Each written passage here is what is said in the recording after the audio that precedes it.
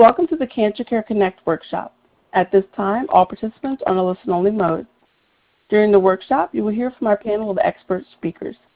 We will allow time for questions and comments following the presentation. Instructions will be given at that time. If anyone should require assistance during the workshop, please press star then 0 on your touch-tone telephone. As a reminder, this workshop is being recorded. I would like to introduce your moderator for today's workshop, Dr. Carolyn Messner, Director of Education and Training at Cancer Care. Please go ahead. Well, thank you so much, Michelle, and I too would like to welcome everyone to today's Cancer Care Workshop, Progress in the Treatment of Multiple Myeloma. And you're going to hear a lot about that progress in the treatment. It's been really quite amazing. And today's program is supported by Bristol Myers Squibb, and you really want to thank them for the support of the program. Now, there are many cancer organizations and blood cancer organizations that really have helped to spread the word about this program. And because of that, and your interest in the program, we have over 253 participants on this call today. And you come from all over the United States, from both urban, rural, and suburban areas. And we also have on the call today international participants from Brazil, Canada, Iraq, Netherlands, Poland, Russia, Saudi Arabia, and the United Kingdom. So it's really a bit of a global call, and it's really a credit to each of you that you've chosen to spend the next hour with us. And now it's my pleasure to introduce our first speaker. And our first speaker is Dr. Andrew Yee, and Dr. Yee is instructor in medicine, Harvard Medical School, Center for Multiple Myeloma, Massachusetts General Hospital Cancer Center. And Dr. Yee will be addressing an overview of the treatment of multiple myeloma in the context of COVID-19, current standard of care, clinical trial updates in the context of COVID-19, how research contributes to your treatment options, and the increasing role of telehealth and telemedicine appointments. It's my great pleasure now to turn this program over to my esteemed colleague, Dr. Yee. Thank you very much, Carolyn, and I'd also like to thank Cancer Care and the sponsors for funding this great program, and also for giving us and the speakers the opportunity to share with you some of the excitement that we have in terms of the new developments and how we take care of multiple myeloma. I should just begin so I'm sure many in the audience are already familiar, but for those for where multiple myeloma is a new diagnosis or something that is being discussed, I might just discuss some of the basics of multiple myeloma. So multiple myeloma is a cancer of plasma cells, and when I discuss this with patients, I usually say any cell in the patient can become cancerous. Like breast cells can become breast cancer, lung cells can become lung cancer, but when a white blood cell becomes cancerous, it depends on what kind of white blood cell it is. So some white blood cells, if they become cancerous, we call it leukemia. Other white blood cells, we call it lymphoma. But then when a plasma cell becomes cancerous, we call it multiple myeloma. Now, a plasma cell is a special type of white blood cell that lives in the bone marrow, and its job in life is to make antibodies to protect you from infection. Now, as people get older, the plasma cells that you started off with sometimes may not always behave properly. So when plasma cells start to not behave properly, it can cause a range of outcomes. So for some patients, this can be a condition that's a precursor condition that we call monoclonal gammopathy of undetermined significance, where patients have evidence of plasma cells being overactive that we can detect in the blood work and or the urine, but patients don't have any symptoms or any problems from that. But then in some cases, these plasma cells can become cancerous, and then we call that multiple myeloma. Now, when these plasma cells become cancerous, they can cause a range of problems, which may include, because these cells live inside the bone marrow, they can thin the bone and cause bone problems, bone fractures. They can thin the bone and release extra calcium. When these cells live in the bone marrow, they can affect your bone marrow's ability to make blood, and so patients can have low blood counts. And then sometimes what these plasma cells make, the excess antibody, also known as monoclonal protein, can also affect the kidney function. So we talk about the so-called CRAB criteria, hypercalcemia, renal dysfunction, anemia, or bone lesions. So something to point out is that multiple myeloma isn't something that you screen for. So some cancers you can screen for like breast cancer or colon cancer. But multiple myeloma is something that's not screened for, and so when we see a patient who has multiple myeloma, generally times it's because they have symptoms related to low blood counts, such as fatigue, or they have a bone-related problem, such as a pain from bone involvement and or a fracture, for example. So now, when I see a new patient with multiple myeloma, the goal is to, and this is true for, oncology in general, our goal is to help patients, number one, live better, and number two, live longer. And I think what is exciting about multiple myeloma treatment and how it's evolved in the past, 10, 20 years is that there have been significant improvements in the treatment where we can accomplish both goals, live longer and live better, at the same time without too many with treatments that don't have too many side effects or manageable side effects. Now, something to point out in multiple myeloma is that we don't think of the treatment as I wish I could say we had a treatment that would cure patients. The treatment we have doesn't cure patients, but it does definitely improve quality of life and improve survival. And so it's not curable, but again, it's very treatable. And with the treatment, generally speaking, patients are on treatment for an extended period of time, since the goal is to, once we get the disease in remission, patients generally stay on treatment longer term to maintain that remission. Now, for the initial part of therapy, it can be pretty involved in terms of numbers of visits to see us for treatment. And when we think of treatment, there are several core drugs that we use. And I should mention that when somebody's trying to look up and understand multiple myeloma therapy, it can be kind of confusing because there could be so many different treatment options that are available. And because there are many treatment options that are available, I just wanted to point out that what I'm discussing now, there can be some variation in practice, depending on what part of the state or country you live in. And I think all these different options are all appropriate options. And some of them may reflect different practices have different preferences. So generally speaking, for newly diagnosed patients, we think of, typically we think of we think of combinations of drugs. So a core component of the combination is a drug like Revlimid, which is a pill that you take. It's closely related to thalidomide. And the second drug we think about would be a drug like Velcade, also known as bortezomib, which is a shot in the stomach. And then there's also like dexamethasone, which is a corticosteroid like prednisone. So this three-drug combination is known as RVD, and this combination has been around for at least 10 years. Now that's a very standard regimen. Now, in terms of the side effects of the treatment, the Revlimid, I do point out, it can be associated with blood clots, risk of a second cancer would be some of the main things I point out. And then with Velcade, also known as bortezomib, it can be associated with numbness and tingling in the feet, also known as peripheral neuropathy. And then the dexamethasone, since it's a corticosteroid, that can affect the mood, affect blood sugars. Some people feel great on it, but then some people can feel really fatigued with it when they're not on it. But even with all these side effects, in general, I think patients gain much more from the treatment than from the side effects for the majority of patients.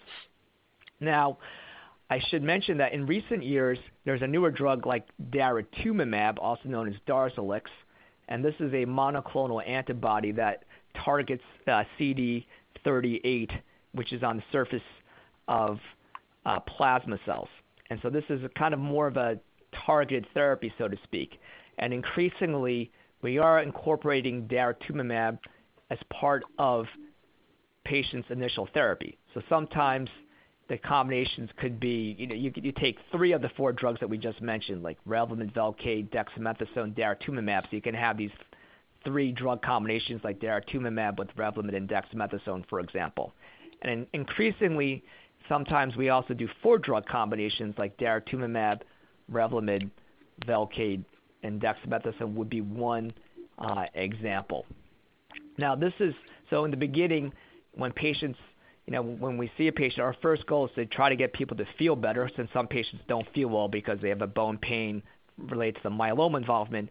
And so our job is to try to address the disease burden as quickly as possible with potential 3 or 4 drug combination. Now, I should also mention, in addition to these drugs, there's also high-dose melphalan and autologous stem cell transplant. And for some patients, this is an option. Typically, I think of it for younger patients, and I think young is sort of in the eye of the beholder, so it can be somewhat subjective in terms of the age, in terms of what would constitute a patient eligible for transplant. But essentially, I think of that as being another means of attacking the myeloma in terms of from attacking it from a different angle. And the more ways you can attack the myeloma, generally you can get a deeper response, which can translate into longer, better outcomes. But again, autologous stem cell transplant is a way of giving high-dose chemotherapy, and where patients have their own stem cells used to help patients recover faster from the effects of the high-dose chemotherapy. And that can be a component for patients as well. Typically, I think of people under the age of 70, but again, there can be some variability with that. So I think the takeaway from this initial part is that, yes, there's a lot of treatment in the beginning, but then as you move forward, I guess, as you move forward with treatment, the intensity of the treatment can back down once the disease gets into better control. And then longer term, patients generally on treatment long term to maintain the response, and that could be, for example, with the lenalidomide by itself. So you go from being on 3 drugs to being on 1 drug longer term. Now, in terms of, I think a couple of points I wanted to emphasize is that clinical trials, for some patients, you may be offered the opportunity to participate in a clinical trial. Now, clinical trials, normally people think they're going to get like a sugar pill or they might not get any treatment. But generally speaking, for oncology therapies, for myeloma treatments, almost all clinical trials, there's no like sugar pill per se. Or if there is, we have to be, the clinical trials are very regulated, so that will always be disclosed to you. But most clinical trials, either all patients are they receive a particular regimen, or they're comparing, regimen A versus regimen B, which would be the standard of care regimen. So again, all patients are receiving treatment. And I think I do want to, because I'm an academic institution, and clinical trials really are an important way for patients for how we come up with the next generation of therapies. And from the patient's perspective, I think clinical trials, can sometimes give you an opportunity to have access to some of the newer therapies that could become the next standard of care. So that will be one reason to participate. And this could particularly play a role for, when the disease shows up again later in the disease course, the clinical trial could be a way to get the best possible treatment that's available. But I also think of, for patients where there are good standard care options, many patients do enjoy participating in a clinical trial, because when you participate in a clinical trial, there are multiple people who are involved and invested in making sure you have the best possible outcome. So patients do appreciate the extra support from being involved in the clinical trial. Now, with COVID-19, that certainly has affected how well it has certainly affected operations to some extent. But I think now that as more and more patients have the opportunity to get vaccinated or already vaccinated, I think we're starting to return more to what life was like before COVID-19. I think that question that does come up is, if patients are on treatment, should you get the vaccine? And I think all of us would agree on the phone that yes, you should get the vaccine, because I think my interpretation is some vaccine is better than no vaccine in terms of having some benefit from the treatment. Yes, it's true that if you're on therapy, that might affect your body's ability to generate an antibody response to the vaccine. But again, I think some response is better than no response. So universally, we generally strongly recommend the vaccine if you're strongly recommend getting the vaccine. And I also do appreciate that for patients who are on active therapy, that sometimes coordinating the timing of the vaccine can be challenging. If all things being equal, if you could have it during the week off of treatment, that would be better. But again, I would not. I think the emphasis is just getting the vaccine. And then related to the COVID-19 would be, increasingly we're also using telemedicine as well as another opportunity for us to engage with our patients. And I think many patients have, and especially for the patients who travel at some distance, have appreciated the opportunity to be able to do the visit from the comfort of their own home. And I think there are definitely scenarios where the televisits are great, but sometimes it's also really very helpful to be able to see patients in person, just to be able to see how they're doing, and in terms of just being able to better assess, functionally how well they're doing. So I think, I think the key takeaway message, as I'm trying to wrap up here, is that, for most people, multiple myeloma is a very, and I've used this analogy before, it's a very daunting. It's a lot to, of course, with a new cancer diagnosis, it's a lot, and it's on the front burner for everybody, where that's all they're thinking about, understandably. It's on the front burner, but the goal with therapy, for the majority of patients I see, is that we can take this something that's on the front burner and we can put it on the back burner, where you can move on with their life, because I think the therapies we have are so effective. They're so increasingly well tolerated that we can get to the point where the multiple myeloma is something that you can just put on the back burner. And I think I can say this for the majority of patients. So, and I think with that, I will pass it over back to Carolyn. Oh, thank you so much, Dr. Yee. That was really outstanding, and really just a wonderful overview and just an introduction to multiple myeloma, and very comprehensive in scope. And I think you set the stage for today's program very well, so thank you so much. Thanks. Thank you. And I know there'll be questions for you during the Q&A as well, so thank you. And our next speaker is Dr. Matthew Butler, and Dr. Butler is Assistant Professor of Medicine, Division of Hematology Oncology, Department of Medicine, Mays MD Anderson Cancer Center, UT Health, San Antonio. And Dr. Butler will be addressing new and emerging treatment approaches, the role of transplantation, managing side effects, symptoms, discomfort, and pain, and reducing complications of bone disease. It's really my great pleasure now to turn this program over to my esteemed colleague, Dr. Butler.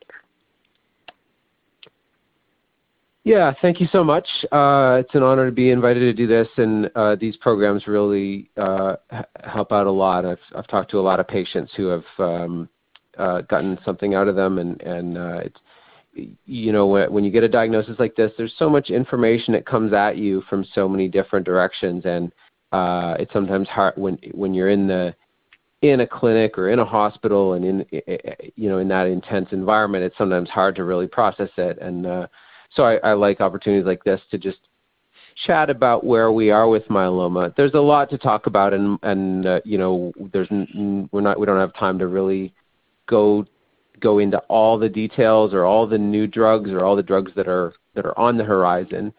I mainly just want to reiterate what Dr. Yee said so well, which is that the state of treating this disease in the current time is that we think of it now as a chronic problem. That's not to say it doesn't. When it first comes up, depending on how things go, there can be a bit of a crisis, and it can be scary and overwhelming. But when you sit down with a myeloma doctor, we're thinking about the future. We're thinking about a long-term way to manage the disease with medicines that work and that will control it and that will prevent it from doing the damage that we know that it can do. But we'll do that also without taking over your life and without making you so sick and causing side effects that really get between you and your loved ones, or you and your work, or you and whatever it is that's important. We want the disease to be controlled in a way that you can afford not to think about it all the time.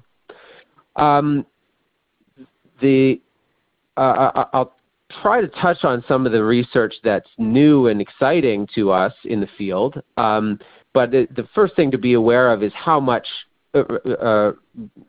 progress has already been made. 20 years ago, a little more than 20 years ago, treatments were really limited, and we didn't have a lot we could do for people. But there's virtually no area of medicine that I can think of where there's been as much progress over that 2-decade period in terms of new drugs, new classes of drugs, new sort of approaches to dealing with this. It's really, they've just come one after another, and each time a new drug comes along, that means new options for patients, and it means better outcomes and longer life sometimes. And that progress is not slowing down. We have every time we go to a conference or get an update from research studies that are happening, there's news, and our options for treatment get a little broader. And that's thanks to all the people doing this research, and also the many thousands of patients who are generous enough and brave enough to be part of these clinical trials that allow us to move things forward. And as Dr. Yi was saying, being part of a trial is a way to for you as an individual to potentially get the latest and greatest and next thing coming along. But it's also a way to help the whole field move forward. So a couple of highlights that if you're interested in myeloma and you start reading about what's happening, you'll hear about. Stem cell transplant is not new. It's been done actually for longer than just about any other treatment that we're using. We've known for more than 40 years that it was helpful for this disease. And as other treatments have improved, people have questioned how important it still is and whether it's worth doing, and there are pros and cons to doing it. But it is still routinely done. It's been worked out. The procedures of doing a transplant are now so standardized that it's done very safely, and I've known countless patients who have gone through it and have it's helped them to achieve a level of disease control that it can be hard to get to without a transplant. So that's the tried and true method of going past the initial frontline therapies that we've already discussed. The thing that's on the horizon and is now actually approved by the FDA and is still really hot area of research are these more advanced cellular therapies called CAR-T. And CAR is just an acronym for what they do to the cells. It's a chimeric antigen receptor, and T cells are the type of cells that they're working on. They take your own cells and they engineer them in a way that will cause them to attack the myeloma cells.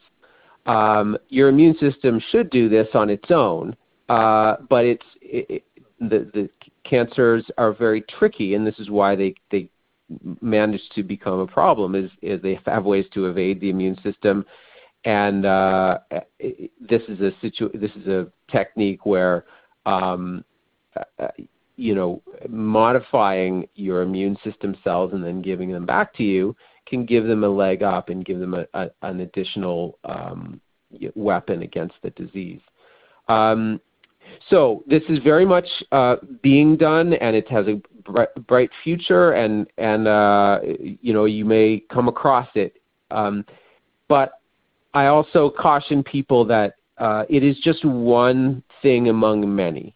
The research community is excited because it's so new and it's so advanced. Some patients are able to get CAR-T. Many patients don't need that kind of treatment.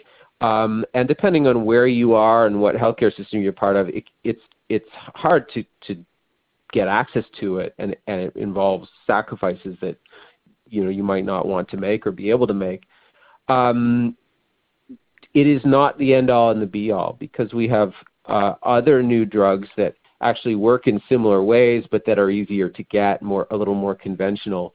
There's a drug that was approved last year called belantamab that the chemistry of it is different. It's using an antibody protein and linked to a chemotherapy molecule rather than a whole cell. But the mechanism or the way it attacks the cancer cell is actually pretty similar, and it's a little easier to get. All these treatments are a long discussion about the pros and the cons, and the side effects, but the take-home lesson I try to give people initially is that there are lots of options. If you do what we do, it's actually a problem of having too many options, in the sense that it makes it hard to decide which ones are best and which ones to use first. That's a very good problem to have. And there are lots of cancers where it's the opposite problem. There aren't enough treatments. This is one where there are lots, and so that's why it's good to learn about what they are, and that's what you all are doing today, to try to make the best choices. I was asked to talk about bone complications, because that's a fairly common way that myeloma affects people's lives. As Dr. Yi was saying, as these cells grow inside your bones, they can eat through or erode through the bones, and you can actually break something. We really don't like to find that out the hard way, which is when a bone fractures unexpectedly. We like to use imaging scans to see places where that might happen. And then we do what we can to prevent it. We use the medicines that we've been talking about to control the cancer itself, stop the damage. We do common sense things or simple things to help strengthen the bones, like taking a calcium supplement is a good idea, vitamin D. Certain kinds of exercise can actually enhance the bone health, and I think you're going to hear more about that. Then we have medications that can strengthen the bones. And if we really see a problem that we're worried about, we can sometimes have a surgeon help us to reinforce a bone before it breaks. The idea is we want to do everything we can to preserve mobility, so that our patients can live normal lives, and to prevent damage to bones that can lead to chronic pain. Some people with myeloma do wind up with some pain, and it's important to manage that and keep it under control. But the best way is to prevent bone damage, and we do everything we can to do that. I think I'm running out of time, and this is only meant to be a quick overview.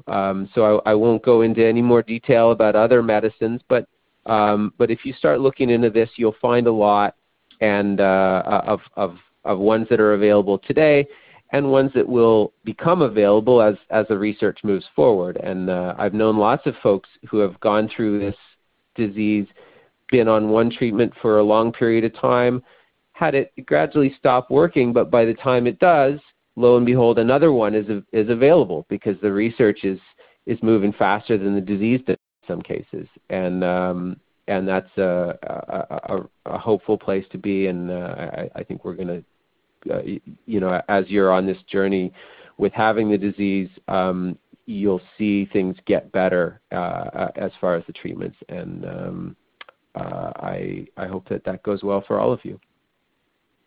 Oh, thank you so much, Dr. Butler. That was really outstanding, and really it was a wonderful presentation, and actually really highlighting all the many new treatments that are available that actually weren't there so many years ago. And so people, when they think of multiple myeloma, don't realize all that is available. And so, I think Dr. Butler has clearly really recommended that you all really work closely with your healthcare team to really get the best treatment for you. It's really important, and to not think that there isn't treatment, because there's a lot of treatment out there. So thank you. Thank you so much, Dr. Butler. And our next speaker is Dr. Elizabeth O'Donnell. Dr. O'Donnell is Director, Lifestyle Clinic, Massachusetts General Hospital, Associate Director, Mass General Cancer Center Survivorship Program, and Assistant Professor of Medicine, Harvard Medical School. And Dr. O'Donnell will be talking with your treatment team about quality of life concerns, practical tips for managing neuropathy, lifestyle, physical activity, and mobility tips to improve your quality of life, guidelines to prepare for telehealth, telemedicine appointments with your healthcare team, including technology and prepared list of questions. It's really my great pleasure to turn this program over to my esteemed colleague, Dr. O'Donnell. Good afternoon, and thank you so much for the opportunity to participate in this conference call. My name is Betsy O'Donnell, and today I'll be discussing a variety of topics, primarily focused on quality of life and lifestyle, and really maximizing your relationship with your oncology team. One of my interests, and one of the things that I think is so important in cancer care, and particularly in multiple myeloma care, is quality of life. Patients who have multiple myeloma live for a very long time, and during that time require continuous care for their multiple myeloma. And having to come to a cancer center or be on treatments can definitely influence your quality of life. When you have a visit with your doctor, there are so many important things that we talk about, including your medications, the doses, refills, and very often some of the topics like quality of life or maybe physical function don't have as much time for discussion as other things. But I think it's really important to know that this is an area of interest that's been studied, and we know that both patients and their caregivers do suffer a significant amount of depression and anxiety over the course of their treatment, not just during first line or second line, but over all lines of therapy. In fact, about a quarter of myeloma patients suffer from anxiety and depression. And caregivers, anywhere from about 18% suffer from depression, and anxiety is present about 50% of caregivers. So how do we make this better? How do we discuss this, and how do we improve patient and caregiver quality of life during their myeloma cancer journey? The first thing is to bring it up and have a discussion.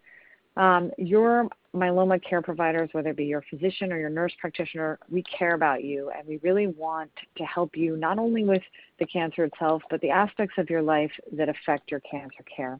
So opening those discussions up and letting people know if you're struggling, or if you just want to talk about these things, is the first way in which we can start to address them.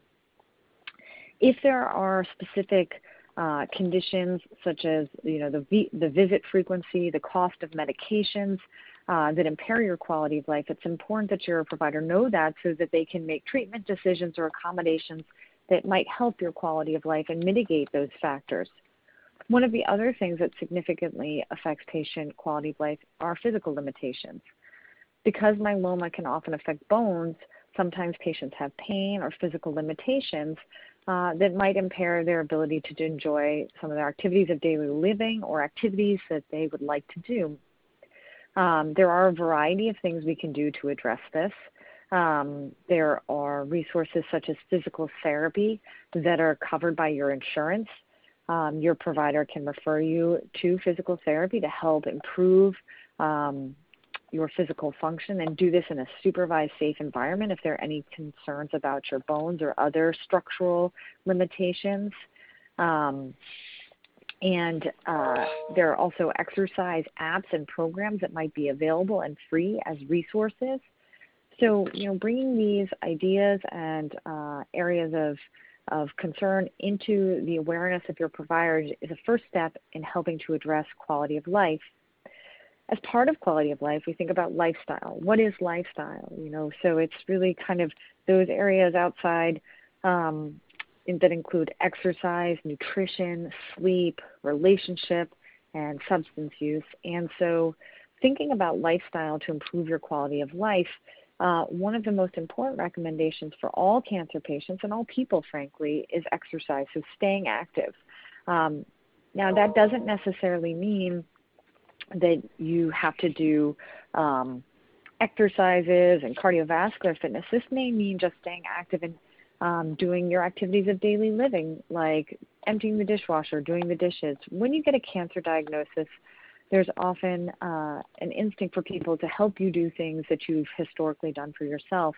And it's important that you maintain your activity level and do things such as simple, light chores, if you can't exercise, just to keep you physically active. Sleep is so important, and particularly the medicine dexamethasone that we use so frequently can interrupt sleep. That's an important topic to talk about with your medical provider. Things like dose adjustments or time of day when those medicines are taken, for example, taking them in the morning first thing when you get up, can help lessen the symptom of insomnia. Sometimes that's not enough and there are additional medications needed. It's important to work with your oncologist to identify if there are additional medicines that might help you sleep better. Being active during the day can help sleep. Also, exercise can improve sleep. So really working on that aspect of your lifestyle can improve your overall quality of life during your myeloma care.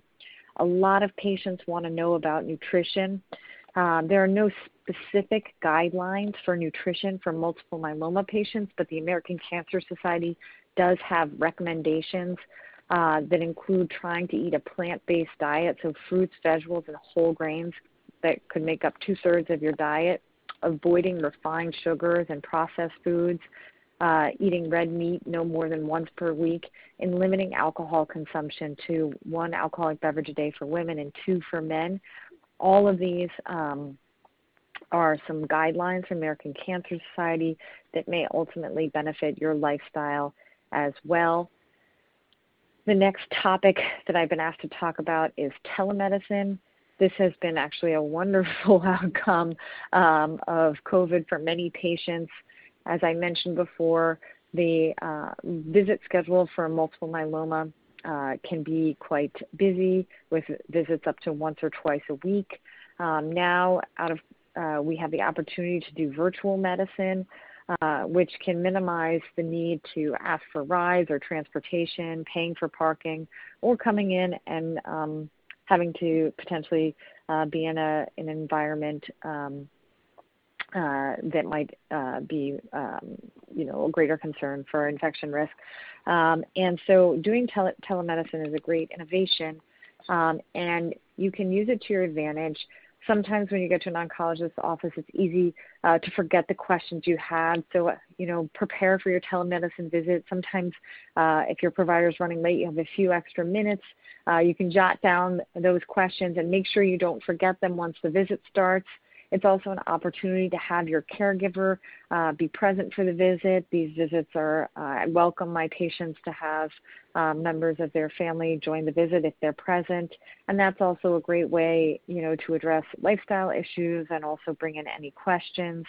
Another workaround too, particularly for patients with MGUS or disease that is in remission, is to get your lab in advance of that virtual visit.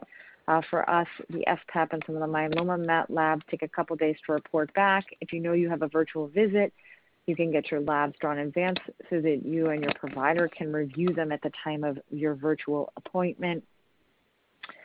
Finally, I've been asked to touch on peripheral neuropathy. This is a condition that cancer patients can experience where they have numbness or tingling and sometimes pain, usually in their toes and fingers, but extending sometimes up the leg. This can be quite bothersome. For some of our drugs, it's reversible, so an important thing to do is just make sure your provider knows if you're suffering this symptom. We can make dose modifications that can either reverse the symptoms you're having or prevent them from getting worse. When these symptoms are very uncomfortable, they can disrupt sleep. There are medicines that are specifically tailored to peripheral neuropathy that we can provide if the symptoms are painful or are impairing sleep. There are also some topical things like capsaicin cream that can be applied that may be of benefit for mitigating your symptoms. And just in conclusion, Multiple myeloma is a marathon, and quality of life and physical function and happiness are such an important part of the cancer experience. And I encourage everyone on this call to make that a priority in your conversations with your oncologist so that we can best care for you and your life in total.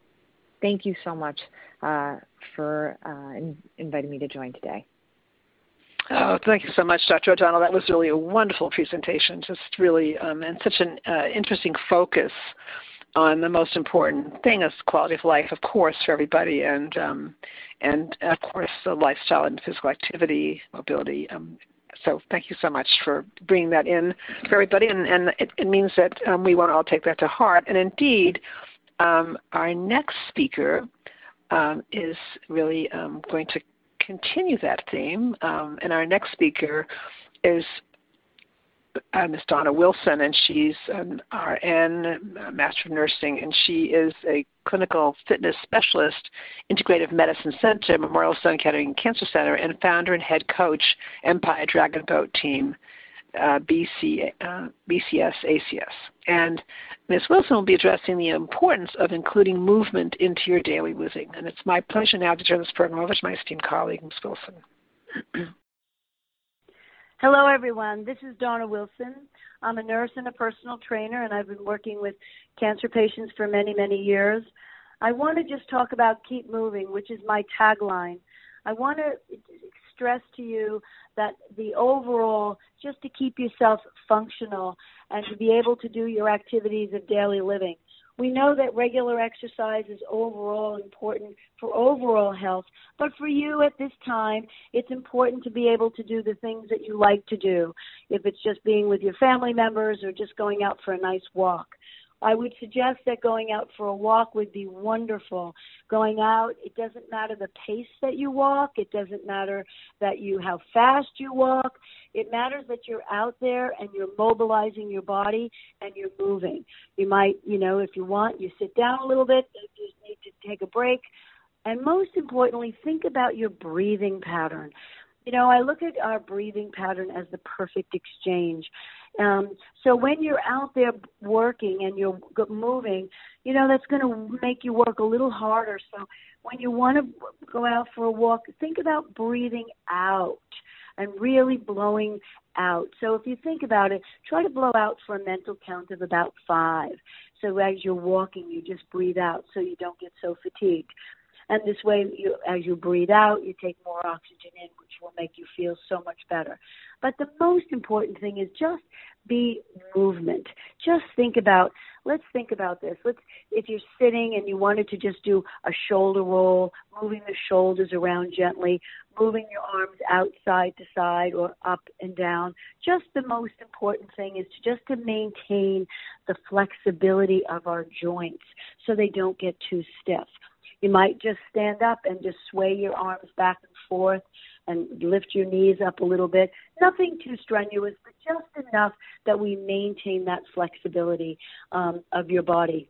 There's lots of things you can do. You can even think about doing when you go up the stairs, and I know stairs are very hard to do, so make sure that you hold on to the banister. But as you use that and you go up slowly, put one foot on the step and breathe out as you pull yourself up to the next step. If you have to just take your time, just take your time.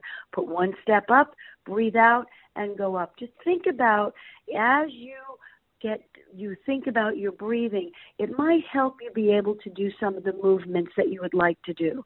And most importantly, when you're sitting down and you're ready to get up, when you're ready to get up from a chair, you have to use a lot of the leg muscles, and they get weak. So again, maybe have somebody help you up or have something next to you to lift you up, but make sure you breathe out as you stand up. It'll really make the world of difference, and it'll make the difference that you'll be able to get up and do things. So I look at not only just being flexible and movement, but also your breathing has a lot to do with it. You might just stop and do some breathing exercises just to get the chest wall. We breathe because the muscles on our chest wall help us breathe. So just sitting and relaxing and breathing in through the nose and breathing out. And just do that very gently and very easily. You'll get everything moving, and you might feel like you can take a bigger, deeper breath. It always will oxygenate your body and feel so, so much better. So the most important thing I would say is please remember the tagline, keep moving. It doesn't matter. Maybe it might be matter that when you are in treatment and you feel tired, those are the days you do nothing. And then all of a sudden, a couple of days, you might feel better. Get up and take a slow walk or start to walk around your home and see how you're feeling. Just take your time and do it, but just kind of swing your arms a little bit, kind of do a little shoulder roll, kind of shake your legs a little bit. Nothing strenuous. Everything really modified and helpful. And the days that you're tired, you can be tired. But don't be too sedentary. I just want you to really keep that line, keep moving. And just think, what can I do today? Not too much, but just a little bit. So I'd like to just end and say, think about the power of your breath is to breathe out. And most importantly, keep moving, keep walking.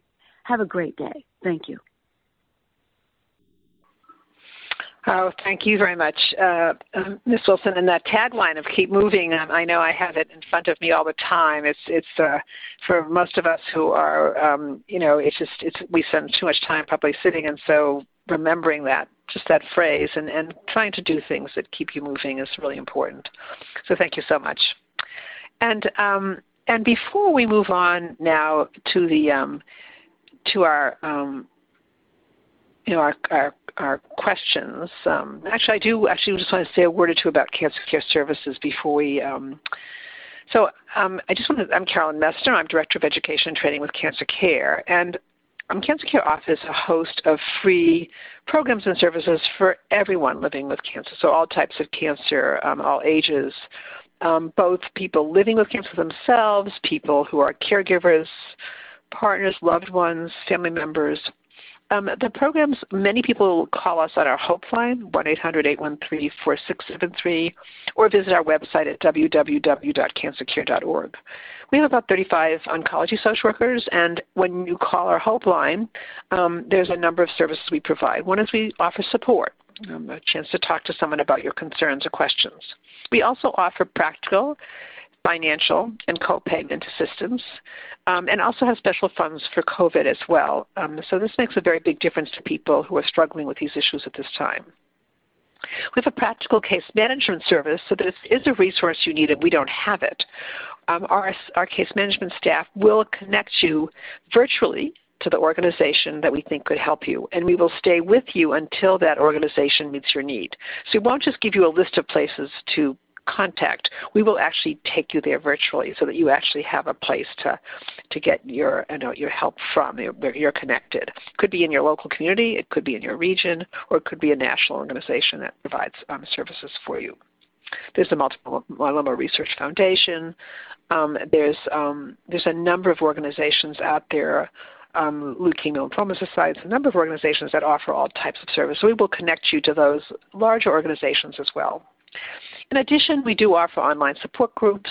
We do a number of these workshops per year, about 75 of them, on different topics, different types of cancers, and also issues for caregivers. And indeed, part two of this program will involve in terms of issues for caregivers. But we do offer a host of services for people as well. And so to keep us in mind in that respect as a resource for you in addition to your healthcare team. And now we have time for questions.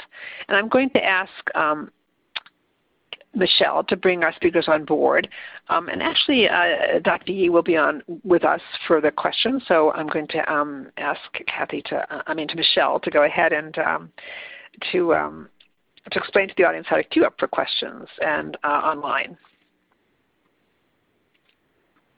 Michelle, can you provide those instructions? Ladies and gentlemen, if you would like to ask a question, please submit them by clicking Ask a Question. Okay, so we had a number of questions from everyone online, so I'm just going to, we're just going to be able to take a few of your questions. And so the first question is, for Dr. Yee, is it safe to currently participate in clinical trials for multiple myeloma? Should I get fully vaccinated first? Right. That's a good question. I think it sort of depends on what the status of your disease is. I think generally speaking, one way of approaching this is that when patients have active disease, that probably puts them at higher risk for having problems related to COVID-19 infection than not. Than if their treatment was under good control. So, and sometimes the best way to get their disease under better control is by potentially participating in a clinical trial. So, I think that it's sort of a nuanced situation. I think on a case-by-case basis, in some patients you may have the option of waiting to be vaccinated and then participate in the clinical trial. Now, having said that, I imagine most clinical trials would allow patients to undergo COVID vaccination while they are participating in the clinical trial. So I don't think you necessarily need to be fully vaccinated to undergo a trial. And then moreover, while you are participating in the trial, you could theoretically undergo the vaccination at the same time. Excellent, thank you. And the next question is, for Dr. Yee, has stem cell transplants been performed with patients who are relapsed and refractory to 4 lines of treatment? Right. So that's a great question about the timing of the autologous stem cell transplant. So generally speaking, patients the prevailing standard of practice has been to perform the stem cell transplant up front in the beginning during their initial therapy. So usually that's after say 4 cycles of therapy or more. Patients undergo their therapy, and then they have the high-dose melphalan and stem cell transplant. Now, increasingly, some patients are opting to have their stem cells collected, but deferring undergoing the transplant until later on. And so that strategy has been evaluated in a clinical trial that randomized patients to having the stem cell transplant up front or at time of when the disease relapsed again. And in that trial, they found that the outcomes were equivalent, arguing that, yes, it's fine to proceed with the stem cell transplant, after you relapse from your initial therapy. Now, in terms of after relapsing from a 4-drug therapy, I think the same principles would apply. And certainly, if that is an option that your provider, your teams have recommended, I think that would be an appropriate use of stem cell therapy, even if you were to have relapsed after a 4-drug regimen, that could be considered. Also, other options would be participation in other clinical trials. We also are looking at, for example, CAR T for patients after an early relapse from their initial therapy. So there are all these potential options, and the short answer is yes, you could consider doing the stem cell transplant at that time. Thank you. And another question is in terms of the calcium level. Should the person be taking calcium supplements, or are there other treatments to maintain quality of bones in terms of multiple myeloma treatment? Sure. So generally speaking, when patients are on therapy, and as Dr. Butler mentioned, in order to maintain bone health, patients are generally on a bone strengthener, and that could take the form of Zometa, or in some patients it could take the form of Xgeva. A lot would depend on, there's some practice-to-practice variation. Now, typically when patients are on Zometa or Xgeva, the calcium levels can tend to drop, and that's why it's important for patients to take supplemental calcium, and that will help those bone strengtheners work better as well. So generally speaking, our standard recommendation is for patients to take a calcium supplement. You can take an over-the-counter calcium supplement, as well as vitamin D supplementation as well. Now, what gets a little bit more complicated, and maybe part of the motivation for the question, is that there are some patients who have elevated calcium as part of their myeloma. There's about 10% of patients with multiple myeloma can have elevated calcium, and at that time maybe those patients would hold on the calcium supplementation. But what happens is that once the disease is under better control, the calcium levels will normalize or maybe even become lower than normal, and then I would recommend calcium supplementation. So the short answer is yes, almost all patients should take a calcium supplement with multiple myeloma. And then this will be the last question, but how long does this one wait until they change treatment if it is not working? Right. So how long do you wait when the treatment? So it kind of depends on. So one thing I should have mentioned in my talk was that, generally speaking, patients continue on the treatment for as long as it continues to work, and ideally that treatment can work for years and years. However, over time, the myeloma can become resistant to the current therapy. And when it becomes resistant to the current therapy, we call it relapse disease.